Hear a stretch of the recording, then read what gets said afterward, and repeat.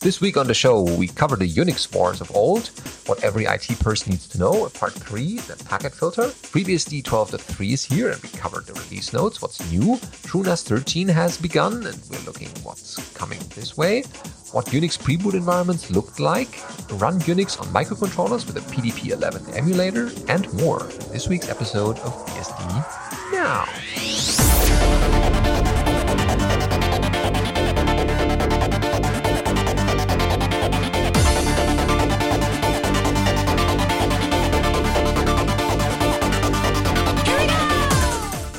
BSD Now, episode 436, Unix Standards Battle, recorded on the 29th of December 2021. This episode of BSD Now is brought to you by Tarsnap. Go to tarsnap.com/BSDNow for the online backup for the truly paranoids. And you can visit our BSD Now Patreon if you want to support this show in various ways, so check it out. Hi, I'm your host, Benedikt Reuschling. And I'm Alan Jude. Welcome. We're recording a little before the year ends for stuff that's for the new year. And certainly we are looking back as well, not only to the previous years, but also to the Unix wars in this first headline episode piece, The Battle for Standards over at Clara Systems blog. So this is yet another article they wrote for BSD in general, or the Unixes here. And they start with, today we're used to all BSD and Unix systems being similar, at least internally. That hasn't always been the case. At one time, there was a little war between two factions for control of the soul of Unix. Today, we're going to take a look at the Unix wars. So, yeah, basically after the introduction of Unix in 1970, it started growing in popularity, especially in academia and research. And it didn't hurt that the US government was also using it. But users were drawn to it because of the promise of portability, which allowed it to be used on a wide range of platforms and have access to a growing number of applications. But if you're trying to build those applications, then it comes down to, which Unix are you using and how do we customize it for that? And it used to be, wild differences, not just different paths and so on, like we deal with porting software nowadays between different distros of Linux and the different BSDs. We're talking like the basics could be wildly different. But many of these benefits could not be found in the different versions of Unix. Vendors paid lip service. They wanted other applications to work on their platform, but they didn't necessarily want their applications to work on other people's platforms. Right? They wanted to get you to switch from some other platform to theirs, but once you were on theirs, they never wanted you to leave. And by 1991, there were 30 different commercial versions of Unix, and each of them was quite different. And they were each designed not to work together. Software applications were written for one Unix variant and couldn't necessarily operate on other Unixes without expensive and difficult modifications. And then, that led to things like auto tools and those configure scripts that go in like, does your so-and-so.h support this feature? And does your compiler do that? And all this stuff, because it turned out every Unix was a bit different. This mess of incompatibility caused people to think twice before choosing Unix. After all, why invest money in new software and equipment that might not work if you used a slightly different version of Unix on the next machine and so on? This lack of a product standard produced the first major impediment to Unix's acceptance because end users incurred major costs and problems when trying to integrate their applications with the operating system.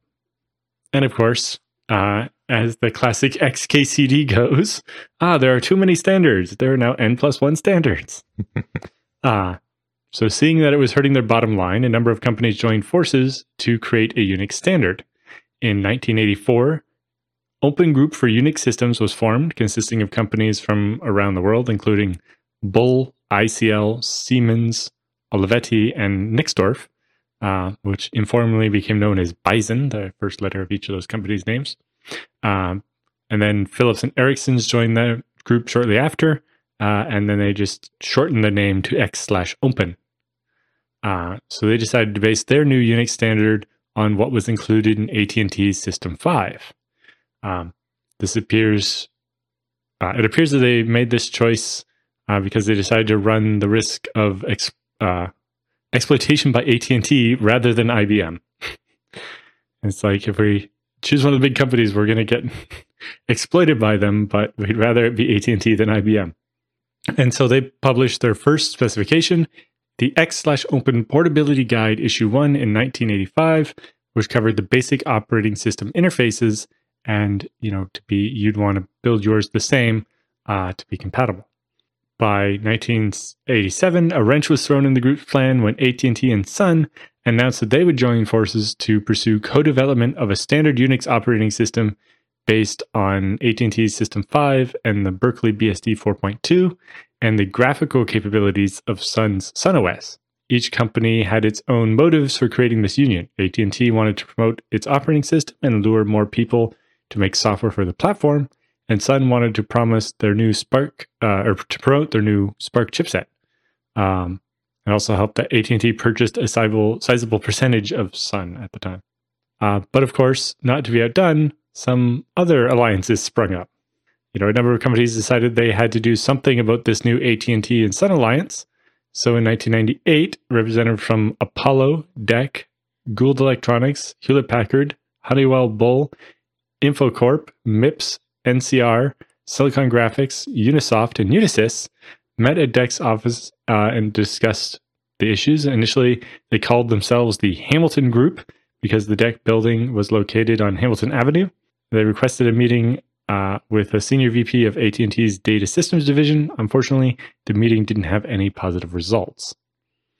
So in May of 1988, the group announced the creation of the Open Software Foundation. This new foundation was created, or would create its own Unix standard that didn't depend on AT&T's proprietary software. So unlike X/Open, the OSF planned to produce an operating system that it could license to its members rather than just function only as an advisory body. And then things went from there, and it gets all kinds of crazy. But definitely worth reading.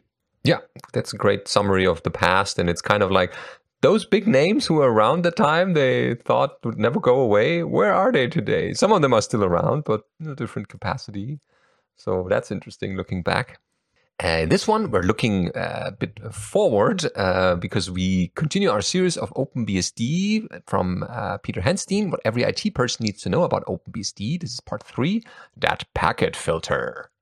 So you can probably guess which one is meant, but the article starts with functional, free, and secure by default. OpenBSD remains a crucial yet largely unacknowledged player in the open source field. The series aims to highlight the project signature, security features, and development practices. These raise a sharp focus on correct and secure code coupled with continuing code audit, as well as the project's role as a source of innovation in security practices and an upstream source for numerous widely used components such as OpenSSH, PF, this is the highlight of this article, LibreSSL, and others. So we covered part 1 and part 2 in previous BSD Now episodes, and this one is I think the latest one, at least one for this episode. So we mentioned PF here, the OpenBSD packet filter. Peter must confess that PF has been an important part of his life in various contexts since the early 2000s. Oh yes. Over the years, the things he has written have contributed to creating the popular but wrong perception that OpenBSD was primarily a firewall operating system. There are a lot of useful and fun features that turned up in or in connection with PF over the years and were pioneered by OpenBSD. Some features were ported or imitated in other systems, while others remain stubbornly OpenBSD only. And so that's why he will touch on some of his favorite PF and PF attached features in some random but almost chronological order. So first, beating up spammers with OpenBSD. SpamD since OpenBSD 3.3. That's been a while. So back then, when he started playing with OpenBSD in general and PF in particular, he was already responsible for the SMTP mail service for his colleagues. His gateways by then ran OpenBSD, while the mail server Rosalita, named after a Springsteen song, was not too badly spec'd server running off FreeBSD with Exim as the mail transfer agent that fed the incoming messages to Spam Assassin and ClamAV, the antivirus filter for content filtering before handing off to user mailboxes.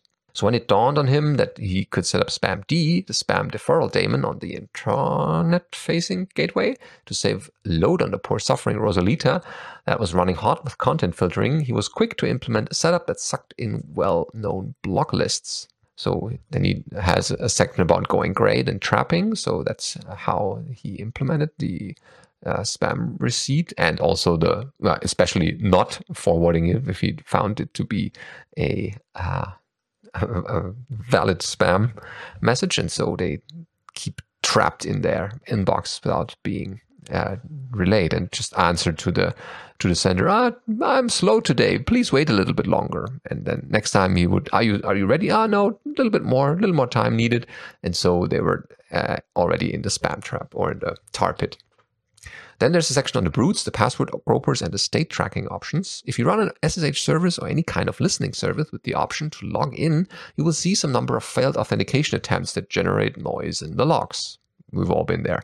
The password guessing, or as some of us say, password groping, turned out to be annoying enough that OpenBSD 3.6 current and later 3.7 introduced a set of features to use data that would be available in the state table to track the state of active connections. It would also act on limits you define, such as the number of connections from a single host over a set of number of seconds. And he provides a small excerpt from his PF rule set, probably from one of his books. So that if you go over the rate that's defined there, then you are blocked from accessing SSH or this IP address. So then further down, we went to modern queuing. So that's an extensions. OpenBSD had traffic shaping available in the Alt-Q subsystem since the early days. Alt-Q was rolled into PF at some point, but the code was still marked experimental 15 years later after it was written. And most people who tried to use it in anger at the time found the syntax inelegant at best, infuriating or worse at most times. So Henning Brauer took a keen interest in the problem and concluded that all the various traffic shaping algorithms were not needed. They could all, except one, be reduced to mere configuration options, either as setting priorities on a pass or a match rule, or as variations on the mother algorithm hierarchical fair service curve, or HFSC. So soon after, another not small diff was making the rounds, and the patch was applied early in OpenBSD 5.5. And for the lifetime of that release, older Alt-Q systems or setups were possible side by side with the new queuing system.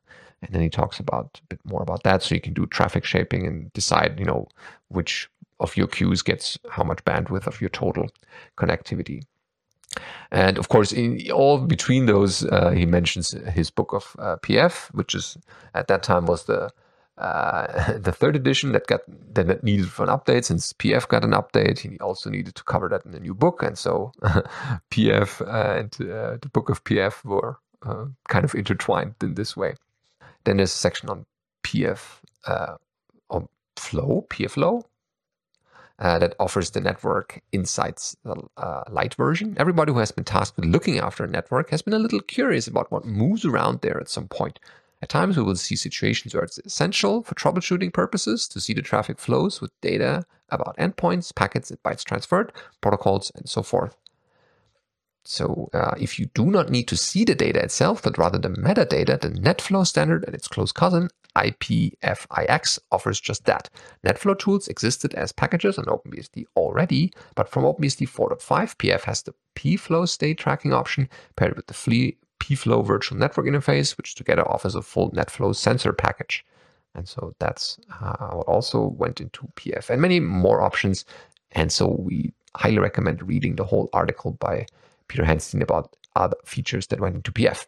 All right, and now we have the news is that FreeBSD 12.3 release has been out, so we should actually look at what's in there, right? So here are the release notes. So looking at what's new versus 12.2, obviously all the security erratas that came out after 12.2 was released are, while they were released as patches for 12.2, they were also included as fixes in 12.3, including all the errata notices. Yep, so that's all included. The one big change is a bunch updates to the CA root system. So this is the work Kyle Evans and I did to add the root certificate bundle to the base system so that SSL will work out of the box.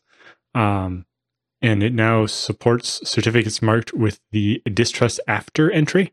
So we'll actually respect that when a certificate, has a distrust after, which is a bit different than the expiration date, and it makes sure that it will do that. And they added the rc.final script, which will run after all user processes have terminated. So one cleanup thing or detach some drives or something after everything's done. Okay, that's good to have.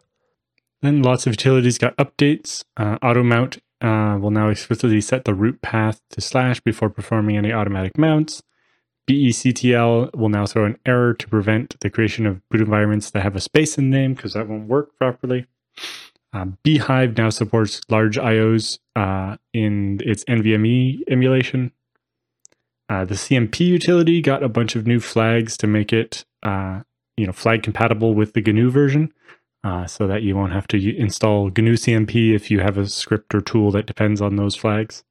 CPU set can now be used by a jail to modify the roots of child jails, so you can control which CPUs the subjails can use. The cron utility can now pull in user or class environment variables so that you don't have to respecify those in every cron tab entry. The daemon utility now has the capital H flag, allowing it to catch a SIG-hup and reopen the output file, making it coordinate with new syslog for log rotation. The diff utility now honors other flags, such as -w and -q, which I think again is for compatibility. The elf-ctl utility has received the -l flag to ignore unknown variables, allowing it to work across multiple versions of FreeBSD by ignoring features that are not supported by your version. And so I think elf-ctl is the one that's used to turn on and off some of the security mitigations on a per binary basis, so that if a program doesn't work with some of the security settings turned up, you can just turn it down for that one program. etc update got a bunch of fixes, as well as FreeBSD update. The fstype utility will now properly detect exFAT and show the label name. Geli will no longer report an error when performing a resize to the same size as it currently is, so that if you're automating trying to resize something, that won't fail when it actually succeeded or just didn't need to do anything. The grep utility also got some compatibility flags, -w if you're using -x, and so on. GrowFS can now function on rewrite mounted file systems. KLDXref, which is for modules and their dependencies, will no longer error out if the directory specified by the -d flag is not actually a directory, like a symlink. The mount utility now supports showing the with quotas properly when you are listing the file systems that are mounted. And new syslog received a new capital E flag to prevent rotation of empty log files. So if the log file is empty, instead of rotating it with a new version that just has the date, you won't end up with a bunch of old log files with nothing in them. The package 7 utility, so this is the bootstrap utility that just deals with bootstrapping and not, the first time you run it, it downloads package 8 and uses it. It now supports the -r flag to specify a different repo to get the bootstrap from. Ah, nice. And package 7 will also use environment variables that are specified in package.conf. The rc.d jail script has a keyword change to fix jails within jail support, so that it will start those up properly. RT sold will now work with VLAN interfaces. The service command will now set the environment of the daemon class before invoking the utilities, so that you can control things like the automatic nice level services and so on. And TCP dump can now decode packets on the pfsync interface. So pfsync is, if you're doing CARP to have redundant routers, pfsync will synchronize the NAT state between them so that when the secondary router takes over, it doesn't drop the currently open connections. Oh yeah, that's useful.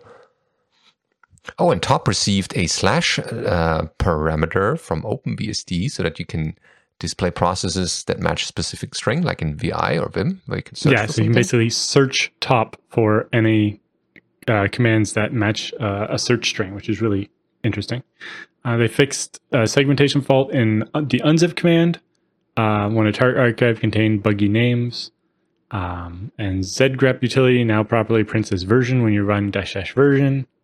And the WPL_CLI utility now has an action file event when an event has been passed in from a file. Plus, some third-party utilities got updates like awk, SHA-256, BC, less, libarchive, OpenPAM, OpenSSL, SQLite, TCSH, Subversion, VI, the time zone data, and the unzip utility. The internal kernel API between the KRPC and NFSD modules has been updated. See the updating file for details on that change. And the POWF function received a fix to prevent incorrect results with X near 1 and Y much larger than 1 in the test kit imported from NetBSD. Kind of pointed that one out. One of the other big ones is, so IPFW has DummyNet, which allows you to do traffic shaping and link simulation stuff. The DummyNet parts of that have now been split out into their own tool, DNCTL, because eventually that'll actually be supported by PF as well. And so when DummyNet becomes common between IPFW and PF, it makes sense that it has its own configuration utility rather than you having to use IPFW to configure DummyNet even though you're using it in PF or something. It's cool. The OpenCrypto module now has the kern.crypto sysctl node with a bunch of stuff under it. There's also the new debug.uma reclaim sysctl, which is, I think, work that Alexander Moten did about cleaning up basically slack in the UMA memory caches to make sure that, for example, if ZFS gives back a whole bunch of memory, that the kernel actually returns it as free memory rather than it sitting there as wired UMA memory, but even if ZFS isn't using it, kind of thing. Oh, good. New PCI IDs have been added for the AS Media PCIe 3 AHCI controller and the Intel Gemini Lake I2C controllers. So those will be detected automatically now. And the generic kernel for AMD 64 automatically includes compat_Linux KPI and the MLX5EN device driver. So you no longer have to manually load the driver for the Mellanox cards. It'll be built into generic. Plus lots of device driver updates, including the MikroTik 10 and 25 gig network cards, AMD temperature sensor for Zen 3 machines. CAM driver has a quick unplug and replug SCSI fix so that it doesn't detect the device doesn't finish being removed before it was re-added, kind of thing. A bunch of fixes for the Intel network driver, updates for the Amazon Elastic Networking driver, lots of other driver fixes for Intel 10 and 25 and 40 gig. IWM now supports the Intel Killer Wireless AC 1550i. The MS-DOS FS driver has received a bunch of fixes for MS-DOS FS suspension. NetGraph got updates. NVDIM, a CPI driver, now exports health information via sysctl. The NVMe driver got some work. PF got several bug fixes and updates. Resource control driver now supports throttling resource usage to 0 for rate-based resources that support throttling. These resources will respect the duration set by the throttle max and so on. Some more wireless updates, and the TCP protocol will now tolerate the missing timestamps via the sysctl tolerate missing TS. So you can enable that if you have a need of that. And the VLAN interfaces can now support ALTQ. In general storage, there's lots of fixes for NFS v4.1 and 4.2. A fix for handling of embedded symbolic links in UFS and FFS has been merged in. The bootloader got a bunch of support for booting an OS from a memory disk and supporting ZFS pools without features and accepting the bookmark_written and bookmark_v2 feature flags, even though they don't need to be implemented. ZFS knows that it can still read those pools and won't reject them anymore. And you can also set hint.dev.whatever.disabled so the bootloader can prevent devices attaching during boot. So if a driver panics your system during boot or something, there's something you can do in the bootloader to turn that off. To exclude it. So that you can at least get running and fix the problem and so on. Okay. In general, it's mostly just minor updates and bringing back a couple of features and stuff that's been worked on. If you want all the really cool stuff, you're going to have to wait for 13.1, which I think will be getting underway shortly. Yep, they're working on that. So thanks Speaking to all of the 13, Yep.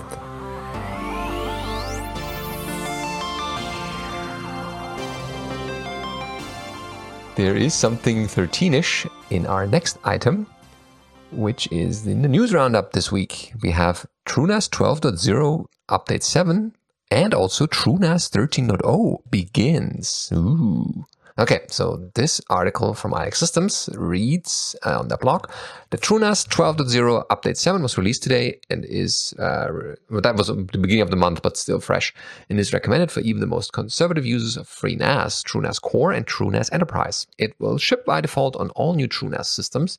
Assuming no unforeseen issues, U7 is likely to be the last of the TrueNAS 12.0 updates as TrueNAS 13 begins its development lifecycle. TrueNAS 12.0 has been very successful and over 85% of FreeNAS 11.3 users have already upgraded to TrueNAS Core. TrueNAS 12.0 has now exceeded 2 exabytes of data, that's 2 exabytes EB, under management and is growing at the astounding rate of 1 exabyte every 6 months. So think about that, that's a lot of storage. First, they're doing a little bit of a TrueNAS 12.0 retrospective, like looking back over the 12.0 release cycle. They created a new lifecycle model for TrueNAS Core and Enterprise releases. The history of TrueNAS releases has been that TrueNAS 12.0 release was made available in October 2020, and included many new features and performance enhancements, along with OpenZFS 2.0 support and a major OS update to 12.2 FreeBSD, which also broadened the hardware compatibility. Then there came Update 1, which was released in December, which resolved the most significant bugs from, a major release and enabled the features like fusion pools and efficient scrubbing and resilvering. Then there was Update 2, which was released in February and included bug fixes with some minor features. I guess we can skip over those because we're looking into 13 now. So if you want to look at the previous releases, they're in the IX Systems blog post here, but let's look at the TrueNAS 13. I think the biggest thing to note here is with 12.0 U7 is currently running OpenZFS 2.0.6. Oh, right. Yeah. Whereas 13.0 is going to ship with OpenZFS 2.1.1. Mm-hmm. Yeah, so the next planned release after the 12.0 U7 is TrueNAS 13 and will include some major component upgrades which will offer new features, performance improvements, bug fixes, and security improvements. The major components will include FreeBSD 13 stable, OpenZFS 2.1.1, and Samba 4.15. So there, TrueNAS 13.0 will primarily be focused on its role as a very stable enterprise-grade storage, and there will be a very few web UI changes. TrueNAS 13.0 nightlies will begin this month, and the beta will start early in 2020. There will be an additional information provided prior to the beta, and they look forward to working with the community to make this a smooth release and upgrade. So they say that TrueCommand 2.0 is the single pane of glass management platform. TrueNAS 12.0 Scale and TrueNAS 13 include support for TrueCommand, Docker or virtual machine, and TrueCommand Cloud, which is a SaaS version that includes a VPN compatibility for managing across private networks. And TrueCommand 2.0 includes a storage navigation of datasets, file access, or files across multiple NAS systems. So if you have multiple ones in your basement, shed, or enterprise, then you can all look at them in one interface. Real-time per second statistics, role-based and team-based access controls, so RBAC, are there, so you can make sure that the people who should access can access and those who shouldn't can't. Tracking and reporting inventory with serial numbers and support status. So there's a little bit picture. Look at the blog post if you're interested in that. The new version out, and they're going to be getting up to FreeBSD 13 for TrueNAS Core and TrueNAS Enterprise early in 2022. Mm-hmm. Great. Then we have a story from Chris Seiberman, a bit of what Unix system pre-boot environments used to look like on his blog. So Unix was first implemented on general-purpose computers that hadn't been specifically designed for Unix, such as the PDP-11 and the DEC VAX. These machines could have intricate startup procedures, where there's some links there we're checking out. And in any case, their pre-boot environment wasn't designed for Unix specifically. This changed in the early 1980s when computers both got more complex and began to be designed specifically for Unix, such as the Sun-1. These Unix computers, designed and built by Unix vendors who integrated their hardware and their Unix, soon got increasingly sophisticated and Unix-specific pre-boot environments. The most well-known and commonly experience of those Unix machine pre-boot environments is probably Sun's OpenBoot, which later became Open Firmware. Broadly speaking, this pre-boot firmware tended to have 3 jobs. First, it had to configure and bring up the low-level hardware, doing things like booting the CPU, enabling the RAM with refresh, and any other basic hardware setup and work required. Often the firmware would also do power-on self-tests, sometimes very time-consuming ones. Some SGI servers that we used could take 5 minutes to complete this phase of the boot, and were probably, and they weren't particularly big servers even. Second, the firmware loaded and started the vendor's Unix kernel itself, possibly passing various hardware information to that kernel. In the height of the Unix era, this was a complex job. The kernel could be found in any number of devices, and it could have to be read in from there. From a Unix file system, when it was on a local disk, might have different default arguments or a different default name, and you could be network booting the machine, which required even more, configuring the Ethernet hardware and talking a protocol like BootP or DHCP. A little aside here. As part of being able to read the kernel from disk, the firmware naturally understood how Unix vendors chose to implement disk slices and partitioning. There was no standard for this, although I think there were some common approaches inherent from the historic Unix variants that the vendor's Unixes were derived from. The broad third job of the firmware was debugging the kernel, including forcing a reboot when it hung. Most Unix machines let you break into a firmware debugger from the console while the system was running, which would let you poke around at machine state and even force a crash dump. My memory is that crash dumps called the kernel to do the actual work, but they may have been firmware that could write out memory to a designated disk area on its own without needing the kernel. On Unix workstations, the firmware typically could work with a graphical display to write text over top of your windowing session. Unix workstations typically didn't have the separation between text mode and graphics mode that an x86 PC wound up having in the end. Although all Unix firmware was capable of booting on its own, if you let it sit and had set it up right, it generally gave you a command line environment where you could break into, or one that you could break into to change things like what would be booted and from where. On workstations, the Unix firmware would generally talk to either or both of the hardware console and a serial connection. On servers, which in the era were headless without video output, the firmware only talked to the serial interface.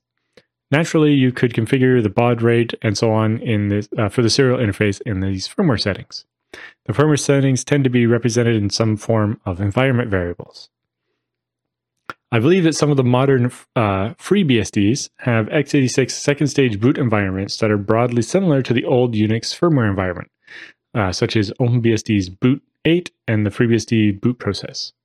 Yeah, the number of stages in the x86 boot process on FreeBSD is kind of humorous and resulted in an entire 2,000 word paper I wrote. And it doesn't even go into that much detail about it. The x86 PC BIOS does the same job of early hardware initialization that Unix pre-boot firmwares did, but its traditional way of booting things is much more primitive, although also much more general. And obviously, PC BIOSes haven't tended to offer command lines. Instead, they had some kind of graphical, in air quotes, user interface, first using text mode graphics, then later real pixel graphics.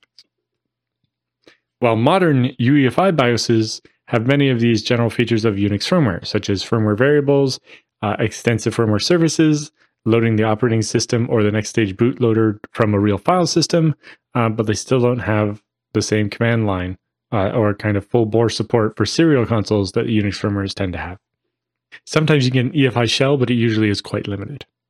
Yeah, can't do much there if you don't know what to do. Yep, and then lastly, he says, this whole article was inspired from an old question on the Fediverse. For the curious, there are videos of old Unix hardware booting up, and the old firmware manuals are online. Mm-hmm. And since we're already on old computers, we should cover our last article here, which is Run Unix on Microcontrollers with PDP-11 Emulator over at hackaday.com. And they write there that C and C++ are powerful tools, but not everyone has the patience or enough semicolons to use them all the time. For a lot of us, the preference is for something a little higher level than C. While Python is arguably more straightforward, sometimes the best choice is to work within a full-fledged operating system, even if it's on a microcontroller. For that, Chloe Lunn decided to port Unix to several popular microcontrollers. Because why not? This is an implementation of the PDP-11 minicomputer running a Unix-based operating system as an emulator. The PDP-11 was a popular minicomputer platform from the 70s until the early 90s, which influenced a lot of computer and operating system design in its time. So Chloe's emulator runs on the SAMD51, SAMD21, Teensy 4.1, and any Arduino Mega, and is also easily portable to any other microcontrollers. Right now, it's able to boot and run Unix, but is currently missing support for some interfaces and other hardware. And so Chloe reports that performance on some of the less capable microcontrollers is not great, but that it does run perfectly on the Teensy and the SAMD 5.1. This isn't the first time that someone has felt the need to port Unix to something small. We featured a build before which uses the same PDP-11 implementation on a 32-bit STM32 microcontroller. Wow, Unix is alive. We talked about that one before. The what do they call it? It was like Light BSD, and then there was another one. There was one that was BSD 2.11 and one that was BSD 4.2 or whatever. Yeah, could very well be. So yeah, great feat of engineering. We also have Beastie Bits for you, and one that is just one, but this is nevertheless important. So BSDCan 2022 is a go. They plan to have this again as a in-person conference, even though it doesn't seem be like this at the moment. It's still 6 months out from where we are. Well, obviously, when Dan posted this a couple of weeks ago, things were looking a little better than they are today, but we hope things will get look better again. So there's some warnings here. It says, warning, we are monitoring restrictions imposed upon travel and events with respect to COVID-19. While we hope that we can meet in person, circumstances can change quickly. We will be following the recommendations of local, provincial, and federal health organizations. For example, be prepared to wear a mask at all times within the conference, if that is the recommendation. There will be zero tolerance for not following these guidelines, and we ask you to agree to things we don't know yet, but we're reasonable, you're reasonable, and we'll figure out a way, and we'll all be happy.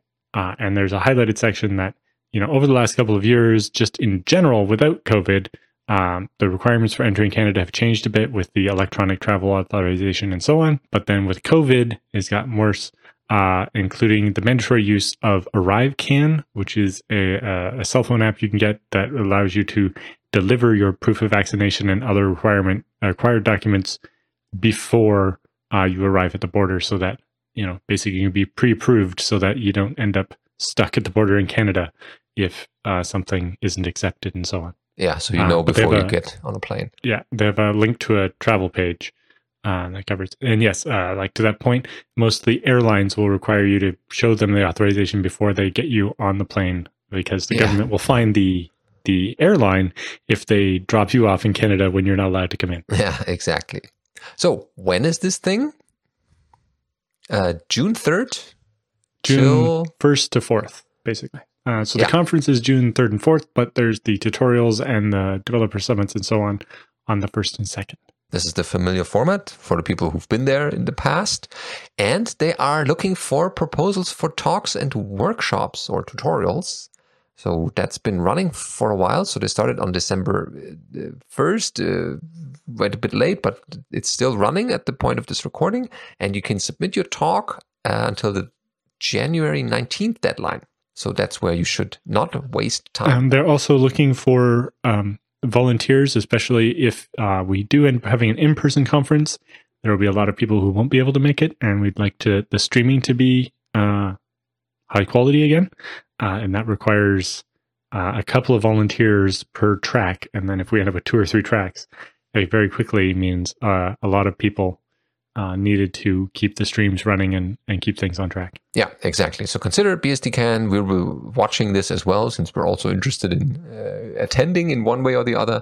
So you can also get updates this way. But don't waste time. Submit your talk. This week's episode of BSD Now is brought to you by Tarsnap. Head over to tarsnap.com/BSDNow and start backing up your machine. So Tarsnap was designed originally because Colin wanted to back up his laptop even while he was on the road. The problem with backing up your laptop on the road with traditional backups is that A, you don't necessarily trust the network you're connected to be backing up your sensitive data, and B, you only have access to the free Wi-Fi or whatever. You can't upload a lot of data. So Tarsnap is designed to segment and deduplicate your data locally and then compress it to make as little amount of data as possible that contains all the changes since your last backup and ship those off to Tarsnap. And it encrypts them all with the keys that you provide on your machine so that nobody's sniffing on the network and nobody who takes over Tarsnap servers in the cloud or arrests Colin and tries to force him to do stuff can ever read your files because only you have the key. So, it's a feature that you can, if you lose the key on purpose, none of that data can ever be restored. So don't lose the key by accident because you're in the same situation as if you did it on purpose. The data is useless. But that's a feature, right? It's the only way to be paranoid and sure that no one else can read your backup is that this is the only key that can decrypt this backup, and I have to not lose it. And I have to not let anybody else have it. And that's all there is to it. And Tarsnap will be secure.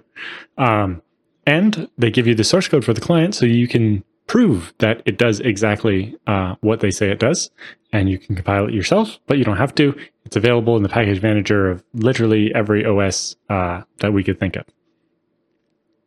And it's very portable code if there's some OS we couldn't think of.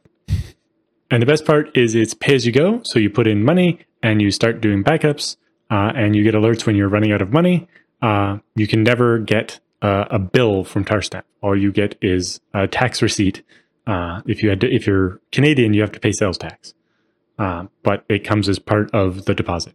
But it means, unlike other cloud providers, you can't get a surprise bill when you backed up more than you thought you were going to or something. Tarsnap will never use more money than you put into it, and therefore you always have that control over how much money gets spent on your backups. The number one rule with Tarsnap is start using it. It can't help you if you don't use it. Normally, we would have a nice collection of feedback and questions here at this point, but since it's the beginning of the year, we're running a bit dry. So in 2020, you can make a good New Year's resolution to send us 2020, huh? Oh, right. I'm not I agree. It still feels like it should be 2020, but it is in fact 2022. Somehow parts of me are stuck in there. Yeah, in 2020 back. Okay, so in 2022, make a New Year resolution to at least submit one question to BSD Now. Wouldn't that be great? Anything you always wanted to know about a problem you have in computing, in BSD in particular, any other thing you always wanted to send us but didn't send a reply just yet because your send button is stuck or whatever. And then we'll have something to fill this void that we have now in this part of the episode. So I guess we'll cut this episode a bit short than usual, and then you have time to write us something.